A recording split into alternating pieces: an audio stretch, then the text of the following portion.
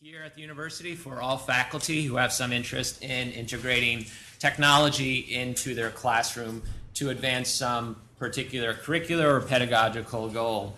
This can mean very basic services such as helping upload and construct an online syllabus to more complicated online projects, dynamic interactive environments. For this presentation, Mark and I are going to be talking about one of our larger projects that we just worked on recently, the Havel at Columbia website. This past fall semester, Václav Havel arrived at Columbia University for an 8-week residency featuring lectures, interviews, conversations, classes, performances, and panels centered around his life and ideas. As part of this residency, the Center for New Media Teaching and Learning partnered with the University Arts Initiative, who was producing this event, to build the Havel at Columbia website, an online resource designed to engage students, instructors, as well as the general public with Havel's visit to Columbia. Several aspects of this project marked it as unusual for what we do at the center, in that we support primarily campus faculty use. The problems include the engagement of a wide range of disciplines, the fact this was an events-driven content as opposed to classroom-driven, its openness to the general public. These features had to be addressed on top of the primary agenda of any CC and MTL project, which is the purposeful engagement of new media and teaching and learning in classes in Columbia. So I think when we talk about what we'll be showing you here, this open content, the open video, I think we're very much in agreement with what Rick was just talking about with the idea of openness. Not necessarily just content that is accessible, but content that is usable. And as we give you a tour through this site, we'll be emphasizing that usability as much as we can in the amount of time that we have. We're going to take you through a brief tour of the site with a particular emphasis on the open video to demonstrate how we collected, produced, and made video available as learning materials here at Columbia, as well as a resource for the general public. The first kind of video I want to show you are just the interviews we conducted here. President Havel proved to have many prominent friends who were interested in participating in this project, including people like Lou Reed, Edward Albee, Milos Forman, George... We got to ask each other one question. Turn it down a little bit. David Remnick, George Soros. So that made it very interesting, just a little bit more. Here you see one interview running behind in the background. In addition, we interviewed faculty here at the university to take advantage of their expertise on and around Havel. Let me switch to just one other example of the interviews we captured. And if you notice here, this is our video display window where you have the video playing. This is flash video, as well as the interview we conducted segmented and chapterized, which a user could navigate through. Let me open another one. To capture, process, and present these interviews, we used our video team, which you see everywhere in this room. Brian, Stephanie, Gerard, they were very integral in terms of capturing this content and making it available. I'd like to point out as you're watching this interview that in order to guide visitors to the site to the range of materials, because in the top of videos we had online materials such as digitized photographs, documents, playbills, posters, etc. These materials are activated when you're watching these interviews. So when, for example, when George Soros is talking and he mentions certain things, items, links appear in the related links window. So he's talking about Charter 77. I can click here, and then a gallery of Charter 77 will eventually open. The interview is still playing. I can scroll through and see the range of content we got, which was donated, we took from the libraries here at the university, all of which further illustrates the interview that you're engaging with.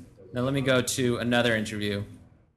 In addition to the interviews that we captured, we also captured many of the events here. For instance, the conversation between Havel, Lee Bollinger, our president, and Bill Clinton. So again, you find similarities, and this was important to have consistency in terms of the video window, how it looked. It'd be chapterized, you can navigate it, and again, this is something you could watch, which is available for anyone who is coming to visit the site. And on top of that, we captured all sorts of different events that were going on, panels, discussions, plays that were performed by the students here at the universities, of a number of different Havel's plays, readings that were done by actors who were available in New York City. All these things were available for people to watch, review, and engage with. In addition to the video that we captured, that we controlled so we can make freely available, we worked hard to solicit material that didn't belong to us and incorporate it and make it freely available. For instance, we worked with writer-director Jan Novak, who agreed to let us show a representative sample of his documentary on Václav Havel in the site. In addition to that, we negotiated with CNN to let us use their raw footage that dates from the Velvet Revolution. When I say the raw footage, CNN, when we first contacted them and let them know about this project, they weren't willing to give us the produced pieces that were done when Bernard Shaw was on the air and talking about it, but they were more than happy to give us all the raw footage that they took. And they asked us, would you be interested in that? And we said we were very interested in that. And this allowed us to take this hours of footage and produce it into the context of our site and make it openly available. So we're very excited about that. We thought that was a really interesting partnership with an organization where you might think on the first level might not be interested in making their content immediately openly available, a place like CNN. So I'm going to show one more clip, and then Mark's going to continue in terms of talking about how we made this content available and also how we made this content more usable. This is just one example of the CNN footage. This is in 1989, the announcement during a press conference when they found out, Havel and also his colleagues, that the communists were finally, after many decades, resigning. So this is the moment where the victory of the revolution was announced, the nonviolent revolution. So I'm going to let this run as we transition. It erupts in a minute. There, the communists have resigned.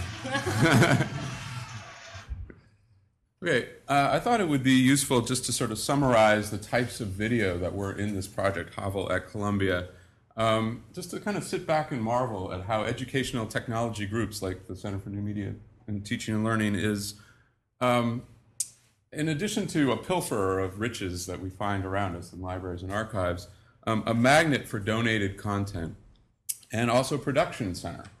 And so we have a real mixture of video in this project. We have the interviews that we ran out and did at considerable, a lot of time spent on that. A lot of fancy friends, as John mentioned, to interview, including George Soros here. We have the documentary footage that was donated to us, and donated to us on terms where we could make it openly available for educational use. We had material from a database in the library, the Vanderbilt Television News Archive, and this was not openly available for redistribution. I have a little crown there because we actually had to build in a couple of levels in the architecture of the site. Some of the video material, the majority of it, was gathered under the open terms that we were preferring because we were making it ourselves, and we were also negotiating that. But we didn't limit ourselves to openly available video material. We mixed in for Columbia students and for faculty resources from the library as well. We had those very arresting outtakes of news footage from CNN, again, given to us openly for whatever educational use we wanted to make of it, and quite involving when there's nobody around to sort of interpret, and you see sort of the raw moments of history. And we had those campus events that we were capturing. And we had a range of student performances all producing Havel plays, lots of readings and plays. So there was a lot of video going into this project.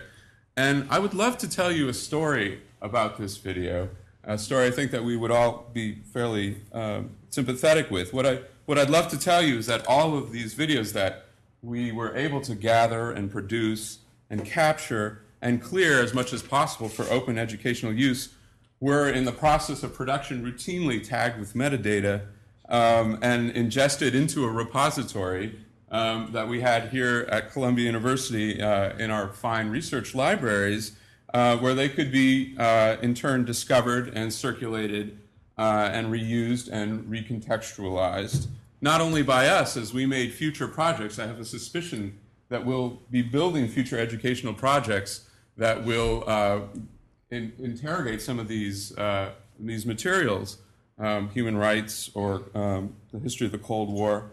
not only by us, but discovered by researchers and students who are searching the library OPAC or perhaps WorldCat for materials about the end of the Cold War, or by students interested in figuring out what the theater of the absurd is, and stumbling on perhaps a reading of The Garden Party with Dustin Hoffman bringing it to life. We have that on the website.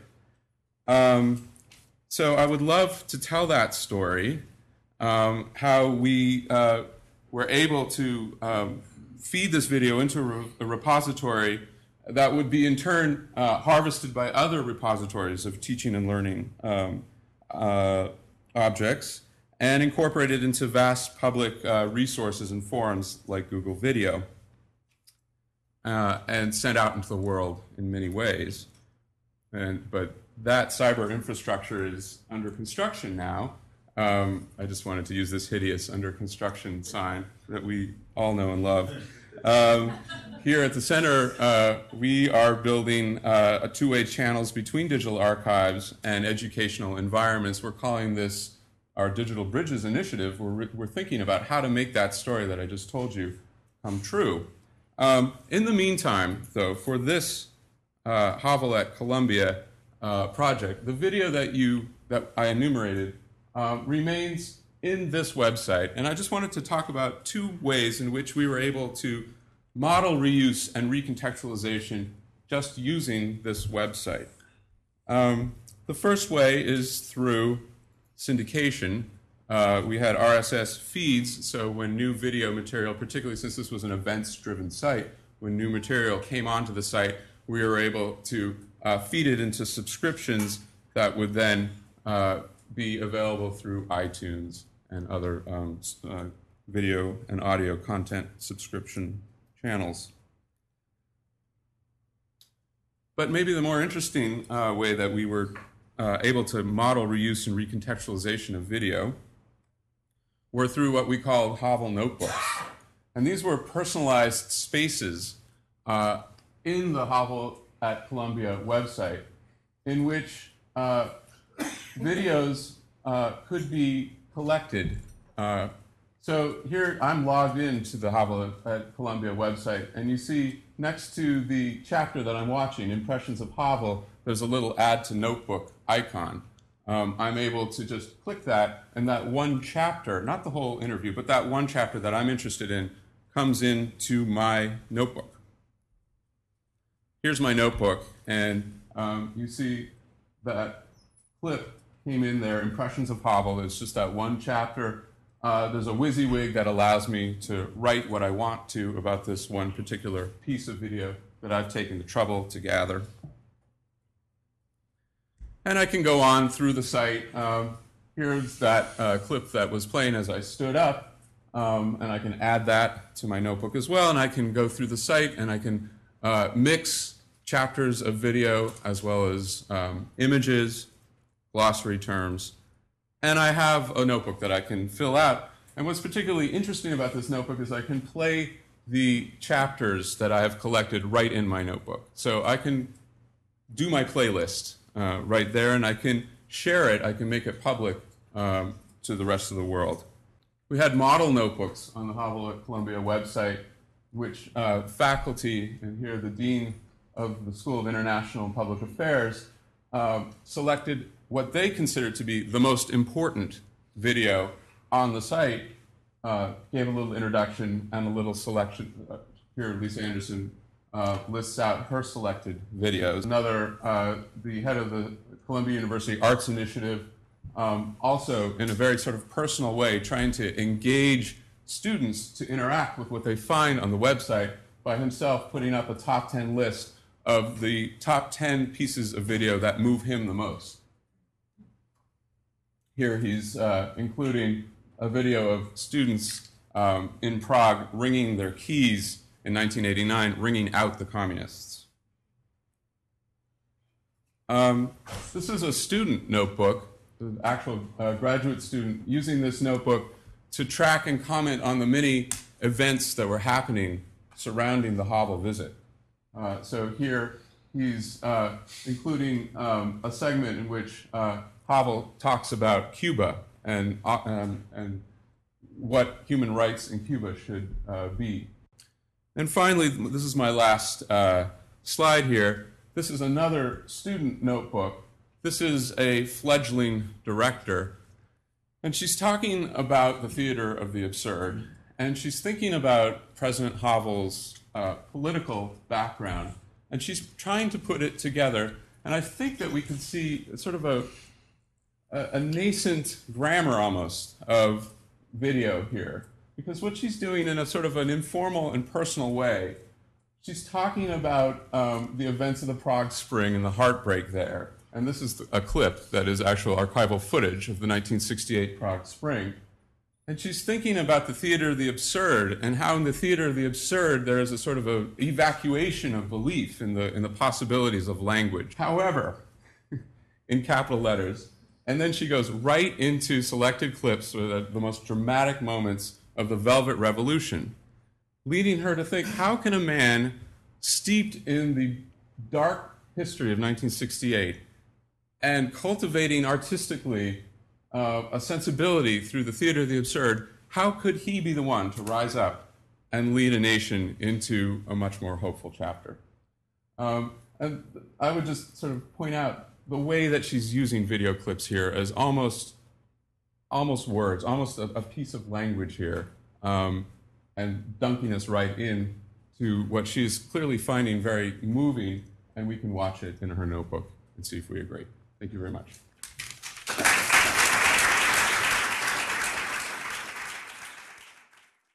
Good afternoon.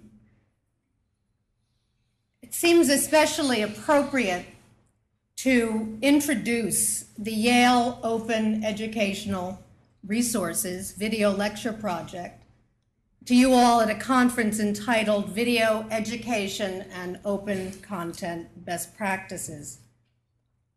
When I think about the open educational resources spearheaded by the Hewlett Foundation, I can't help but think that an appropriate credo might well be the motto of the King's Musketeers and Alexander Dumas' The Three Musketeers, one for all and all for one.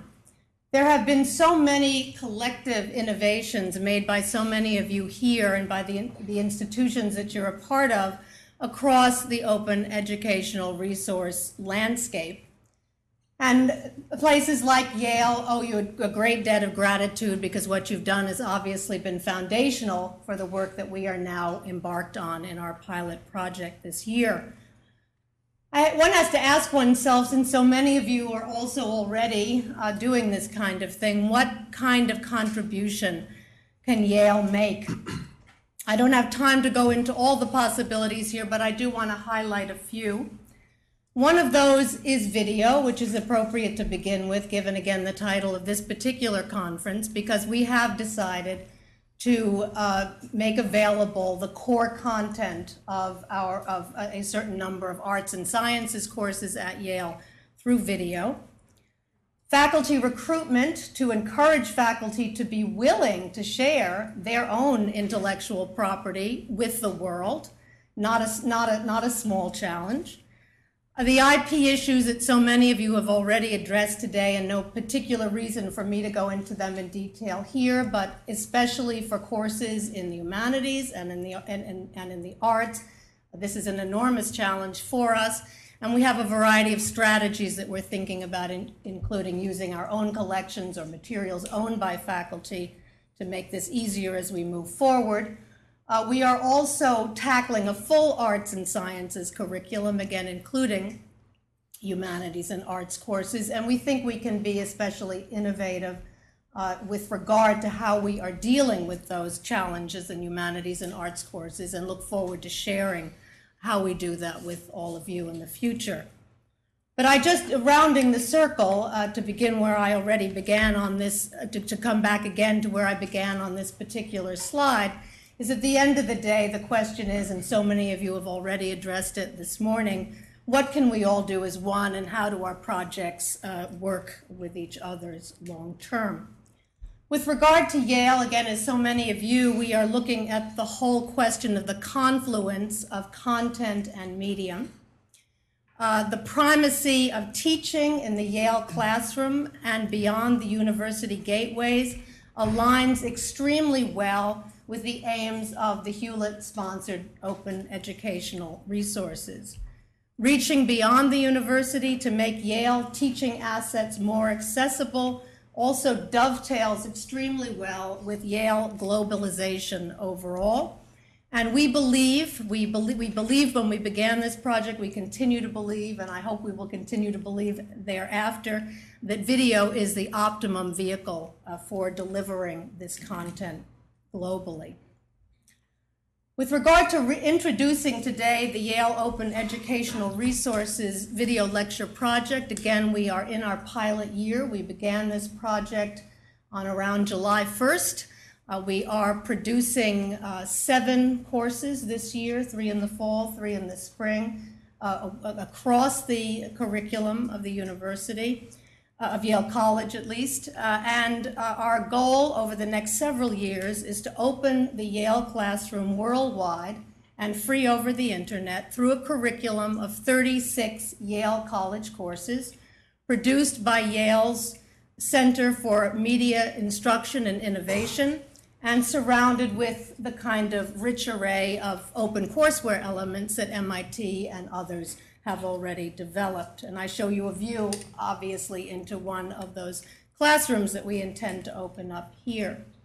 Given the topic of this particular conference, it's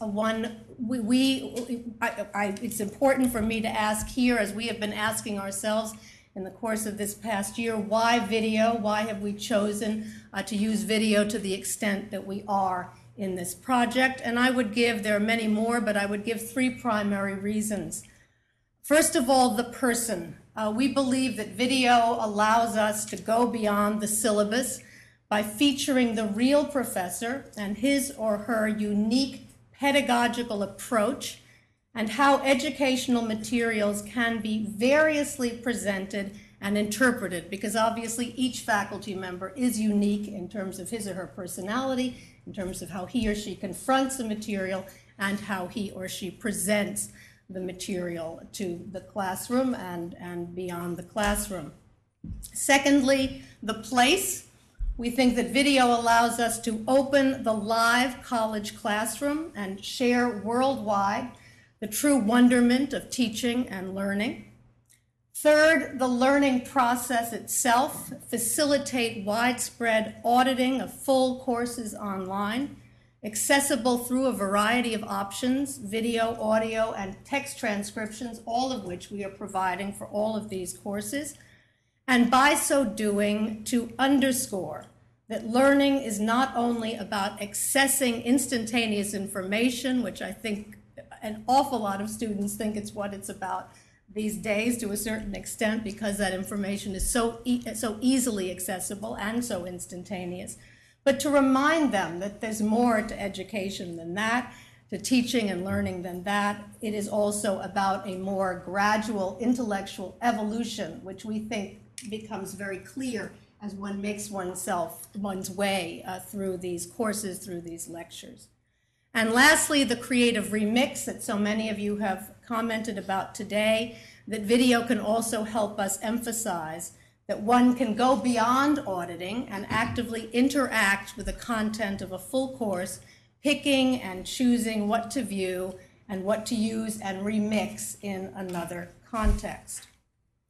With regard to best practices, I want to focus here just on content, although if you have any questions about the production side, my colleague Paul Lawrence, who heads Yale CMI2, is here. But it seems to me when one thinks about the content, best practices content, the element of choice looms large. Because when any of us embark on projects like this, we have to think about a wide variety of things, and we have to make a selection among them. One of these, of course, I'll just isolate a few here. One of these is the building of a curriculum. How does one go about building a stable of materials, of course materials, to share worldwide? What subjects do you choose to emphasize? Which faculty do you turn to present these for you? Video quality, the whole question of video quality, how important is the quality of the video itself? It's more expensive to produce higher quality video. How important is it to have the very highest quality video when you are filming in a classroom and then sharing that again more globally? The whole question of faculty effectiveness. Faculty are not professional actors, they're not broadcast journalists.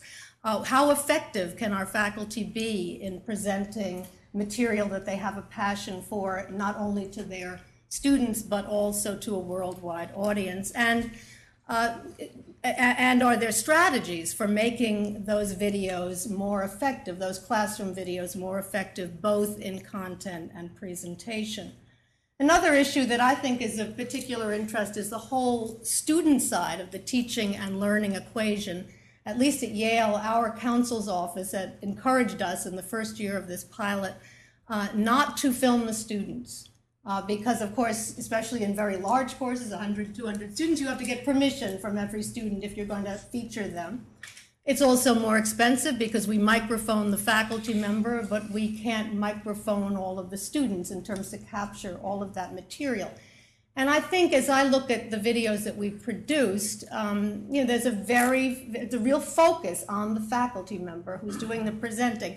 And we'll show you a couple of clips today. And when you look at these, in some respects, they're wonderful because they're so immediate. When you're sitting in front of your screen and you see that faculty member up close and personal, you get a real sense of that personality, of that mind, and of the material that they're presenting without the intervention of the students.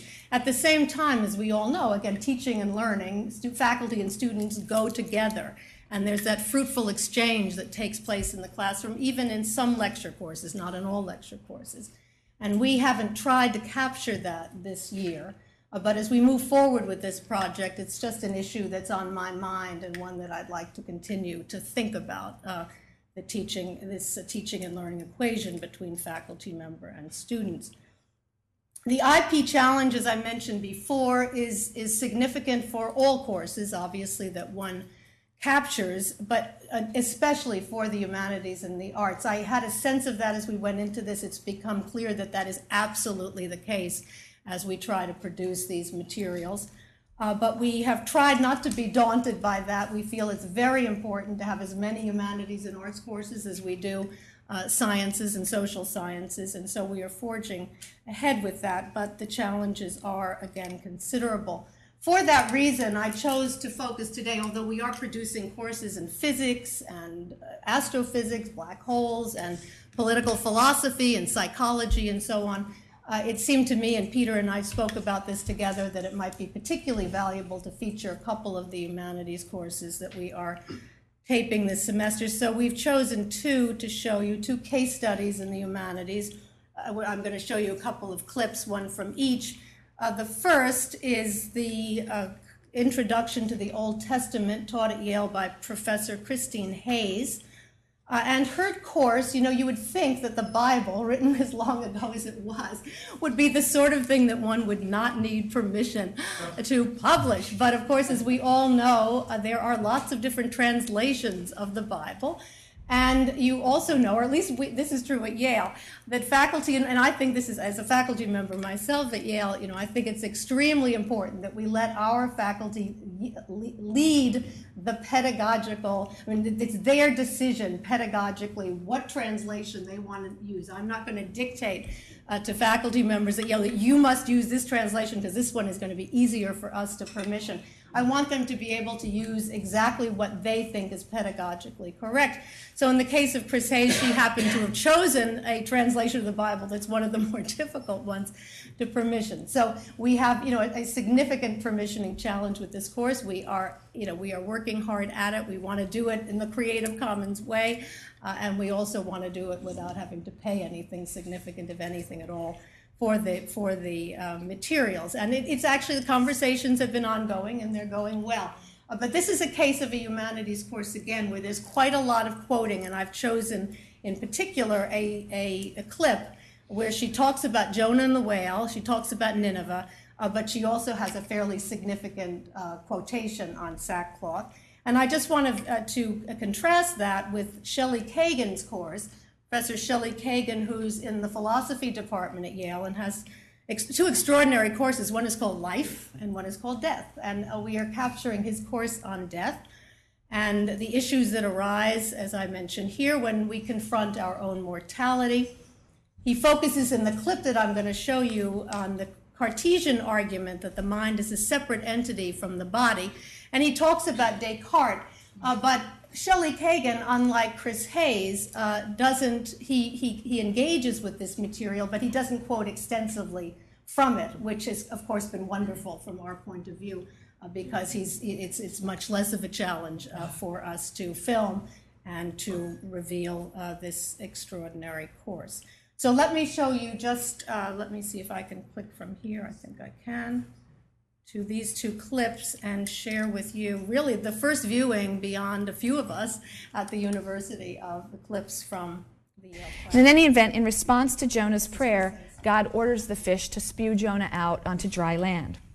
In chapter 3, Jonah gets his second chance. God calls him again, and in contrast to his first response, this time Jonah sets out for Nineveh at once, and he proclaims God's message. In 40 days, Nineveh will be overthrown. And then comes the shocking element in the story. Chapter 3, verses 5 to 10. The people of Nineveh believed God. They proclaimed a fast, and great and small alike put on sackcloth. And when the news reached the king of Nineveh, he rose from his throne, took off his robe, put on sackcloth, and sat in ashes. And he had the word cried through Nineveh, by decree of the king and his nobles, no man or beast, of flock or herd shall taste anything. They shall not graze, and they shall not drink water. They shall be covered with sackcloth, man and beast, and shall cry mightily to God. Let everyone turn back from his evil ways and from the injustice of which he is guilty. Who knows but that God may turn and relent? He may turn back from his wrath so that we do not perish. God saw what they did, how they were turning back from their evil ways, and God renounced the punishment he had planned to bring upon them and did not carry it out. So idolatrous Nineveh believes God and humbles itself before God, hoping to arouse his mercy. And in another humorous touch, we read that even the animals are wearing sackcloth, right? They're fasting and crying out to God. So from the greatest to the very least, the inhabitants of Nineveh turn back from their evil ways, and God's mercy is, in fact, aroused. That's one. And then I'd like to turn to Shelley Kagan, and you'll see also from these what we all know, which is how different faculty can be in terms of, again, their personalities, their approach to their material, and the way that they choose to present. Try to imagine my mind, says Descartes, without my body. Easy. From which it follows that my mind and my body must not be one thing. They must, in fact, be two things. That's why it's possible to imagine the one without the other. So this Cartesian argument seems to show us that the mind is something separate from, distinct from, not reducible to, not just a way of talking about my body. So it's got to be something extra above and beyond my body. It's a soul. That's what Descartes argued. And as I say, to this day, philosophers disagree about whether this argument works or not. I don't think it does work, and in a second I'll give you a counterexample. And then, having given the counterexample, that is to say, what I'm going to give is an example of an argument just like it, or at least an argument that seems to be just like it, where we can pretty easily see that that argument doesn't work, and so something must go wrong with Descartes' argument as well. Thank you.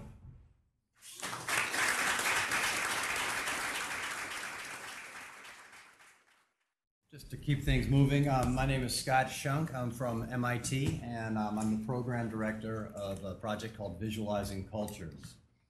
And while we make the transition, I was struck this morning as I was getting on the shuttle.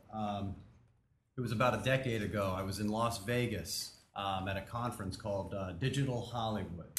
And I had just produced a project, an educational television series, an online project called Cam Kids. And it was the purpose of the development of this project, the people that had funded this piece of education, was that, you know, to not have the only thing available on this new resource, the internet, that was exploding with content, video and still imagery and text, was videos of people swinging cats around by their tail. And that is as Peter Kaufman said this morning, one of the things that I am heartened nearly a decade later to see that, here at Columbia, that with all of you people, we are here and charged with just that, creating educational media content that has value and relevance, and this incredible medium of the web. A little bit about Visualizing Cultures and what it is. Visualizing Cultures is part of MIT's OpenCourseware initiative, and that's more or less our distribution channel. We are a course at MIT, but largely what we like to consider ourselves is this is a functional platform for media and content that examines the historical record through the images that were created at the time. Visualizing Cultures does a number of things and functions on a number of levels, technologically, in terms of content, delivery, pedagogically, and in terms of its models. The project was the genesis of the project came several years ago with Professor John Dower, who's a fairly noted, well-known historian at MIT. Winner of the Pulitzer Prize, had wanted to use what he had always done to research his content and develop his works was images. He based everything he did on imagery. Everything he wrote was based on scanning the visual historical record. And what the problem in both the academy and publishing up to that point had been, there is no way, it is too cost prohibitive to produce and publish works with color images in them. So John was relegated to writing 600-word texts with a dozen or so black and white images stuck somewhere in the middle of that tome.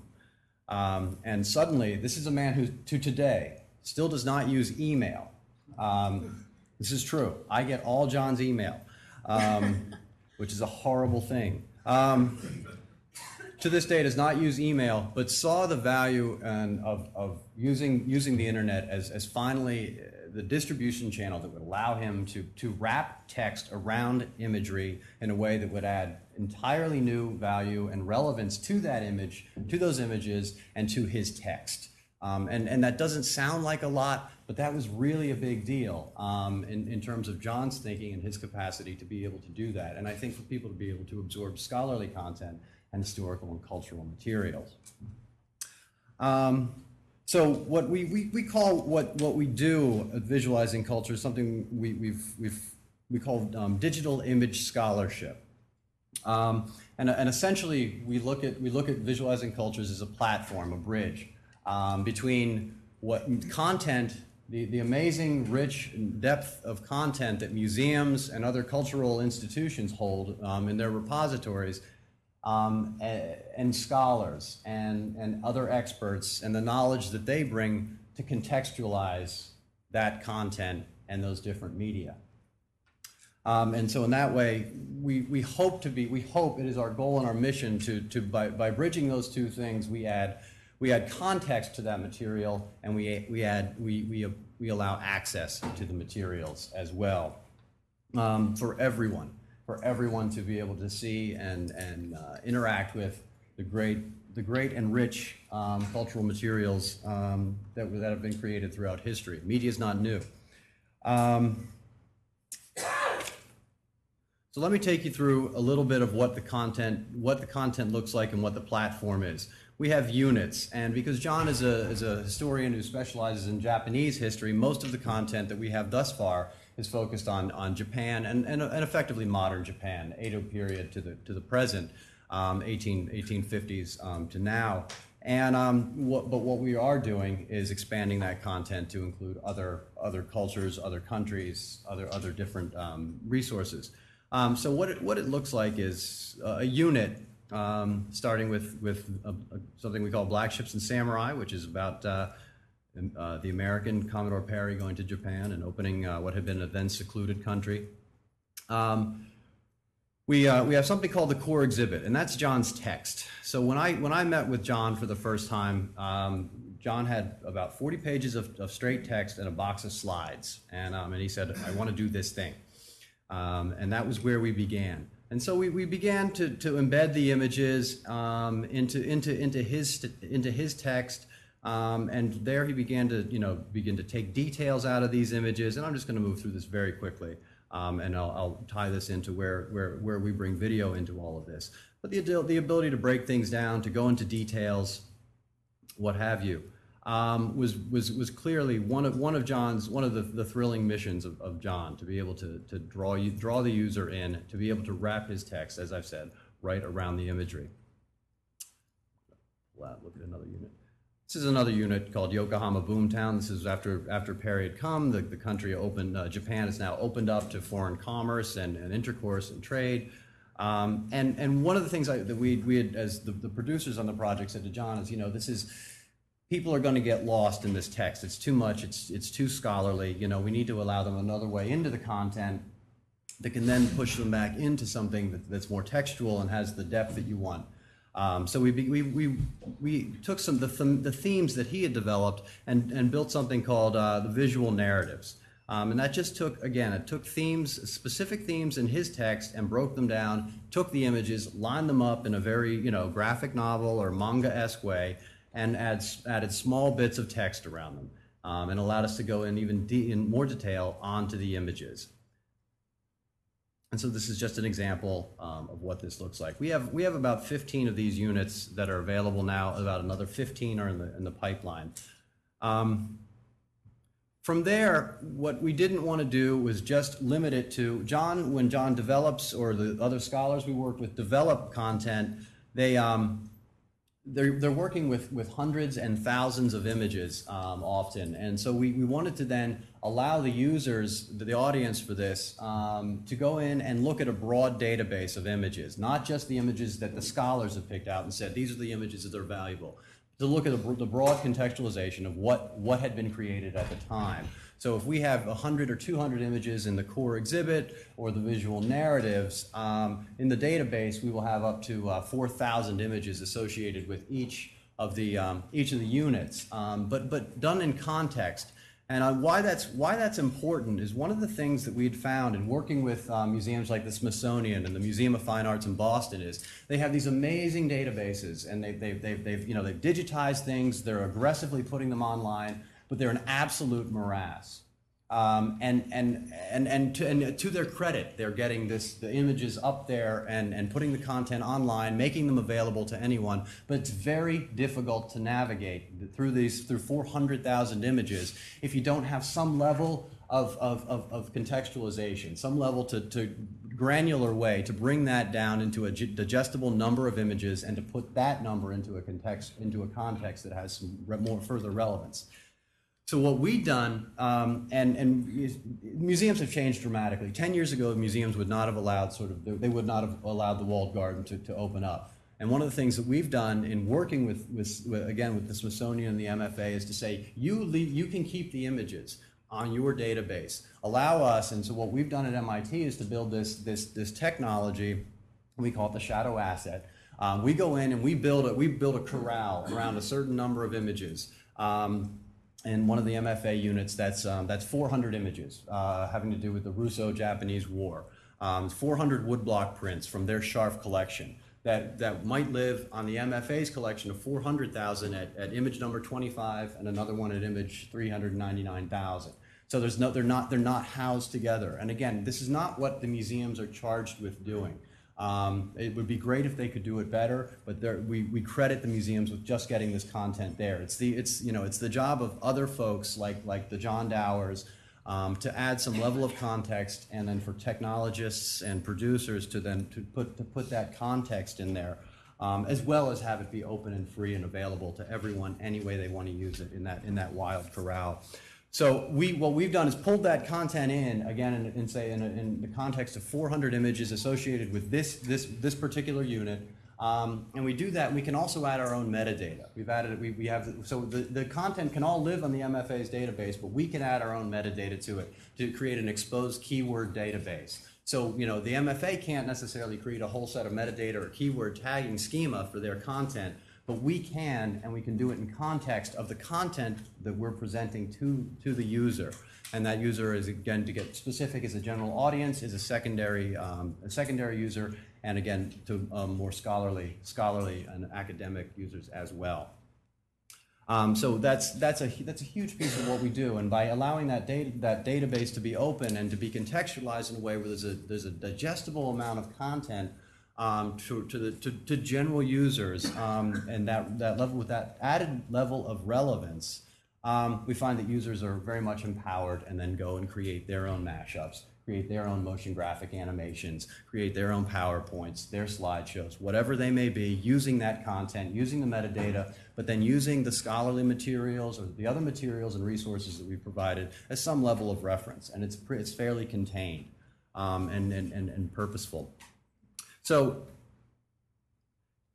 in terms of video is a key element in what we do, and we very much, we want to be able to, we know the power of video allows a general audience or anyone to get into the content right away. There's no audio on this video. I'm just gonna play something as I close.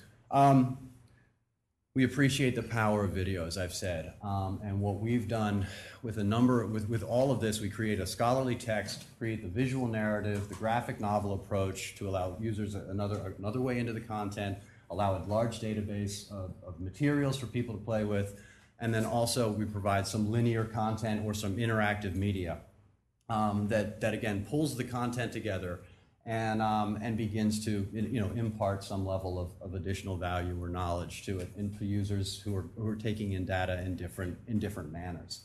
What I'm showing you right now is something I did in a collaboration with Roundabout Theater and Stephen Sondheim at Studio 54 a few years ago.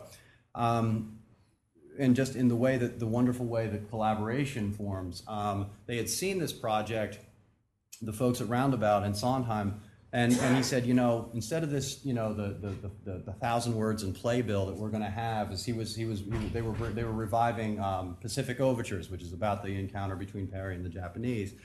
Could you put together a short animation that will play in the lobby for people to be able to get an idea of what was happening, using the historical images created by the Japanese and by the Westerners, and to juxtapose that and to try to tell the story.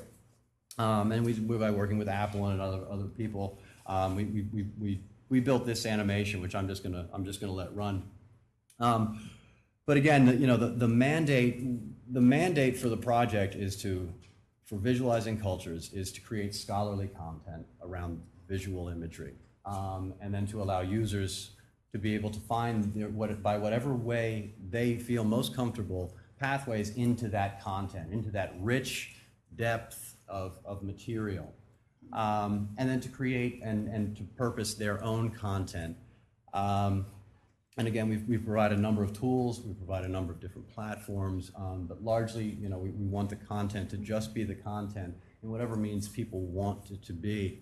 And and we find that if we don't pull out this content and allow people to allow scholars to add their pieces, their information and their data to the content, and then have that content be made more relevant to users of all different levels, the users then add another level of relevance to that content, and if that doesn't happen, these materials, this wealth of visual materials will effectively rot in archives, physical and digital.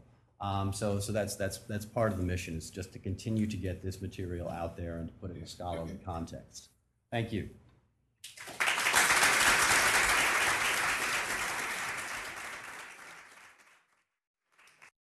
Good afternoon. My name is Michael Cubitt. I'm the Director of Media Vision at Case Western Reserve University in Cleveland, Ohio. Certainly appreciate the opportunity to come here and present some of the work that we're doing at Case in the area of video production and web delivery of both lecture content as well as some other pretty exciting projects that we've been involved in. So just a little bit about Media Vision. We are a non-academic service department, so we're not really affiliated. Case does not have a communications department or a media production department per se. So we serve the university with essentially 13 full-time staff, 5 years ago, we were essentially an AV department. Lev Gonick, our vice president that arrived at that time, wanted to transition us sort of into the 21st century and to begin to use rich media and some of the technologies that are available today. So we have a suite of services from your traditional audiovisual through video production. So just within the last 5 years, we've actually grown or have had to grow very significantly in a short amount of time, from essentially 4 full-time staff to 13. So just in this past year, we produced 250 projects, mainly an IT-centric production department. Most of what we deliver is via the web. We deliver in all the major formats. We encode right now about 100 hours of video per week. So with only 13 full-time staff, essentially 4 people dedicated to video production, we had to architect systems that allowed us to be able to encode a lot of content pretty much without any manual intervention. Just some of the metrics that I brought with me from earlier this week. We've measured basically since July 1st of 06, we've delivered 250,000 streams to our university community. So what's enabled that is essentially our campus network. And I won't spend a lot of time going through this because I know we need to catch up a little bit. But we are a gigabit Ethernet to 22,000 ports on campus, free wireless network, and some pretty robust connectivity to both the public internet, Internet 2, and the National Lambda Rail.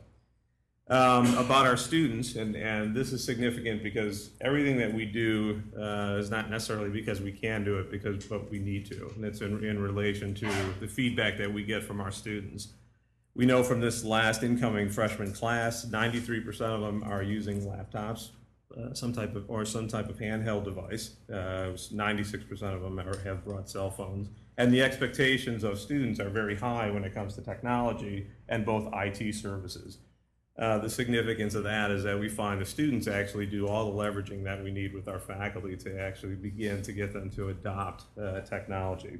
So we're there to kind of provide those services when the faculty come to us. So a couple of projects that we've been involved in, and won't worry about the audio there, so just let these play. In relation to University Hospitals of Cleveland, we produced telesurgery between an OR in the Cancer Center and several donors that were there to look at funding possibilities for the campus. So we sort of, the front end of this was traditional production, 2 cameras, laparoscope, totally interactive between the donors in the conference room and the surgeon that was performing the surgery live. What was particularly exciting about this is the $1 million check that was written at the end of this event by somebody who was in the audience that had the opportunity to actually talk to the surgeon while they were performing that operation. So we were pretty excited about the opportunity to participate in that. This next example is CASE's wireless mesh project, in which we extended the campus wireless network to a 5-mile radius around the campus. What we did is we brought in high school students from the Cleveland Public Schools to serve as hosts at various locations around the community. Local high school, local library, community center, and someone's home, basically to demonstrate what are some of the benefits of a public accessible wireless network and how they could benefit healthcare and education. And we essentially brought media and friends of the university in and performed essentially what was a video conference, but it was some elements of video production that we used at the front end of that as well. The next project that we completed in mid-April was a combination of RED, which is an orchestra in Cleveland whose mission is to reach sort of a new generation of concert goers with the orchestra. And we actually broadcast, or essentially webcast, the premiere of one of their pieces into Second Life. So it was a 1 megabit QuickTime stream into three venues. We shot this with 12 cameras. We got a lot of volunteer work from our colleagues around Cleveland. So we had about 1,200 folks actually in the theater to watch the concert, and we probably had 1,500 avatars that actually attended the concert virtually to watch that in Second Life. So those are just some of the fun things that we get to do in our spare time.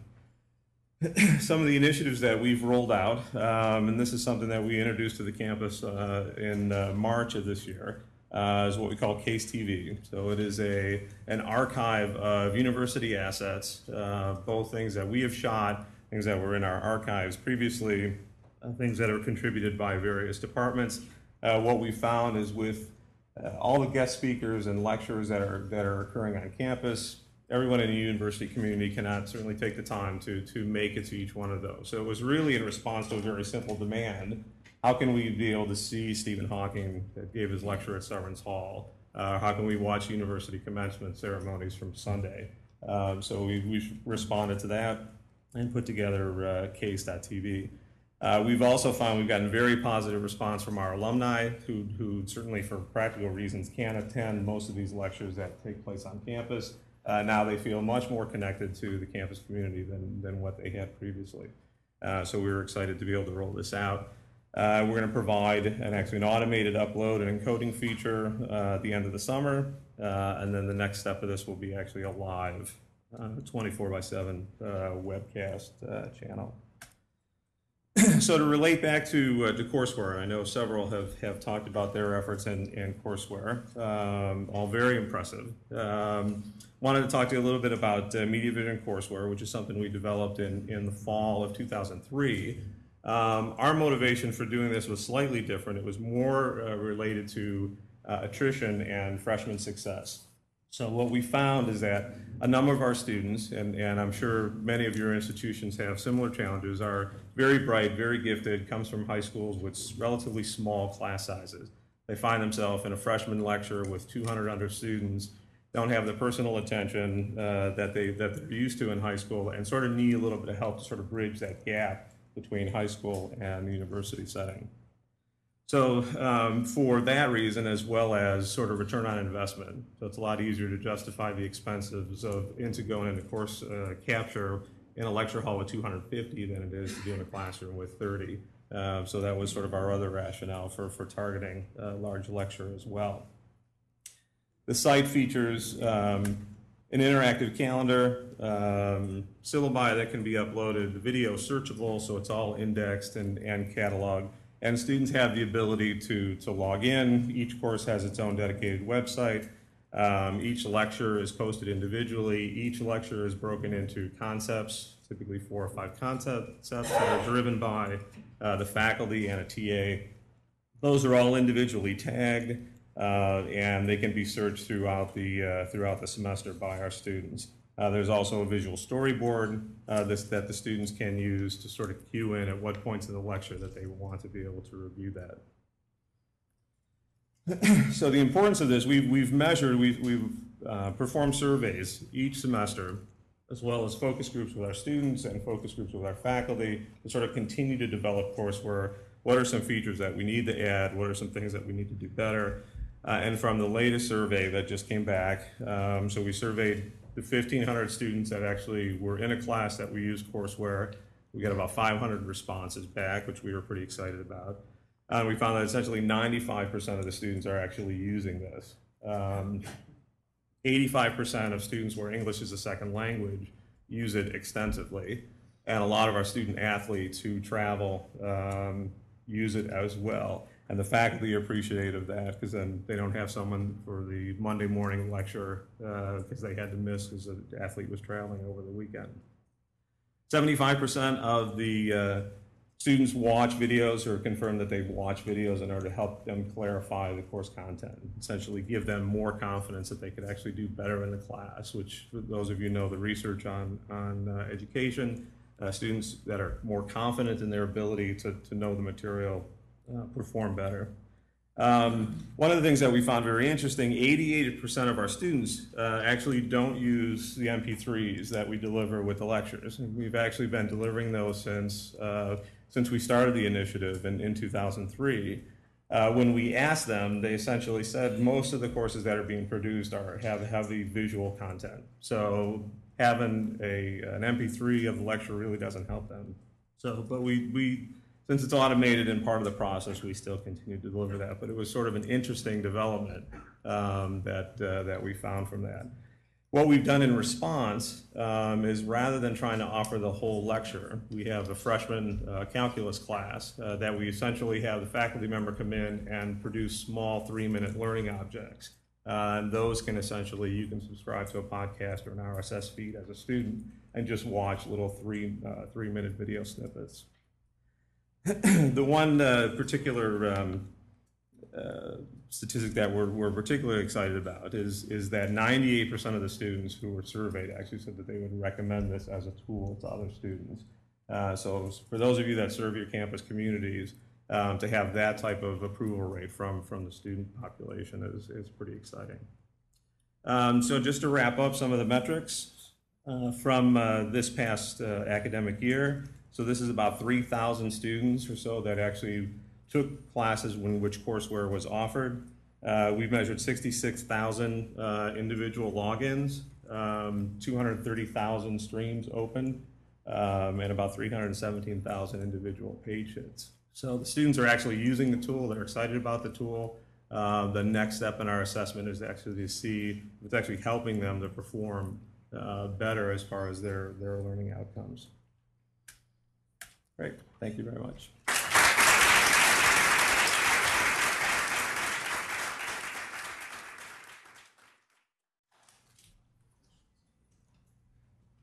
Anybody? Some questions?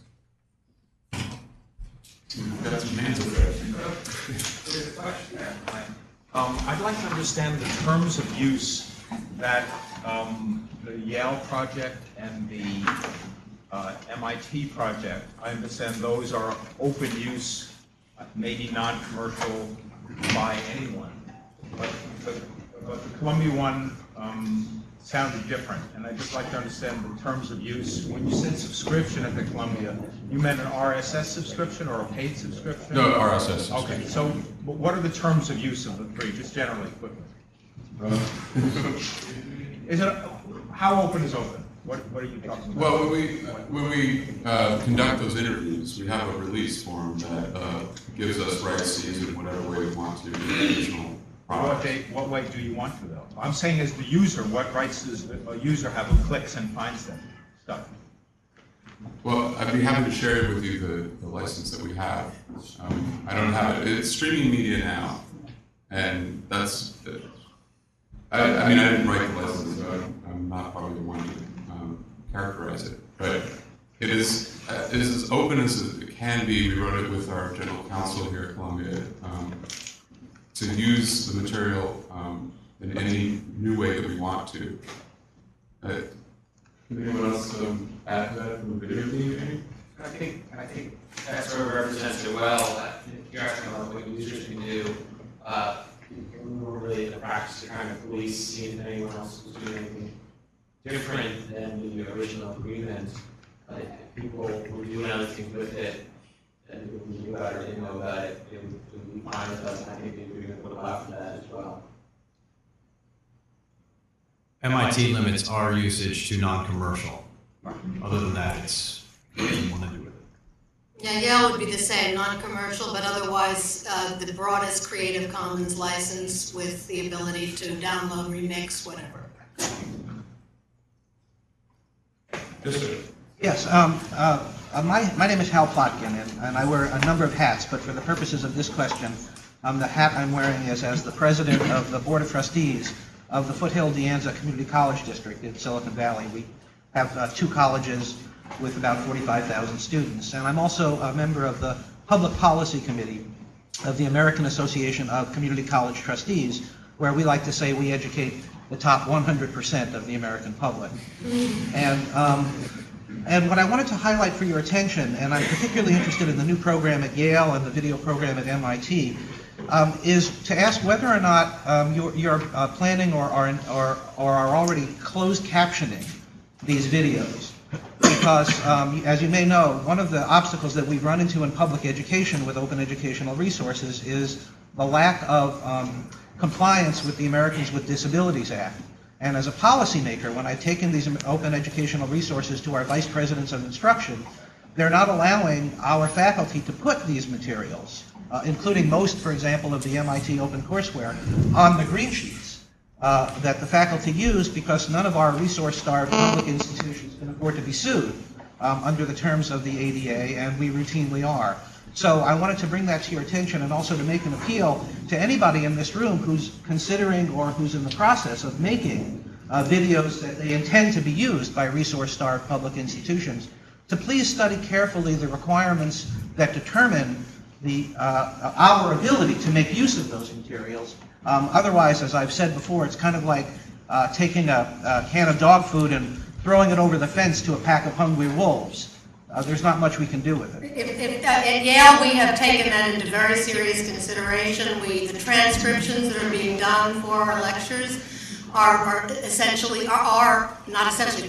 verbatim records of what was said in the lecture, because just so that we can move to closed captioning, if that is, in fact, we plan to move to closed captioning. And I guess I just wanted to add with the ADA. that if the material is released and the idea is that the user institutions will do the closed captioning, then we won't be able to use the material. We just don't have budgets for it. Say that again? If the material is released in a way where it does not include the closed captioning, you won't be able to do it. We won't be able to. Understood. My name is Michael Smolens from .sub, and we are just introducing a browser-based tool that enables online video to be captioned without a browser.